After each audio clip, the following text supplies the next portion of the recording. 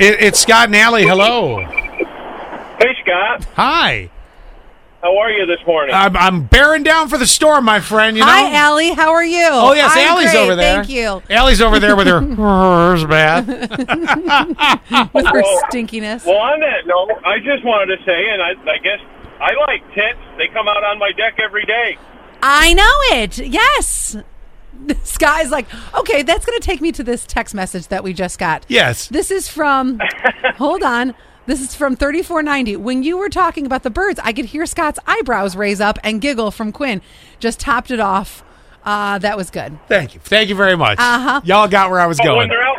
When they're outside now, they've almost got to be blue.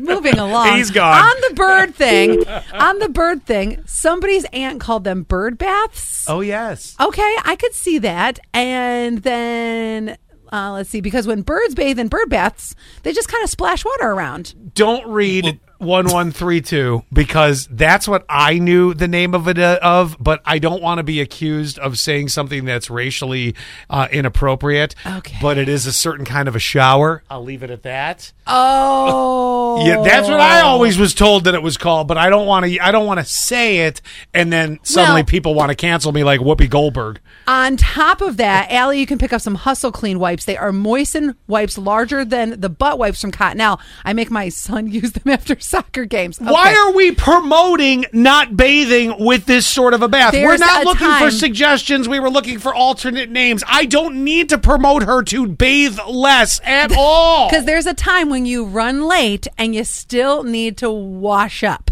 I understand. There's so many more. We'll get to a couple more in a minute.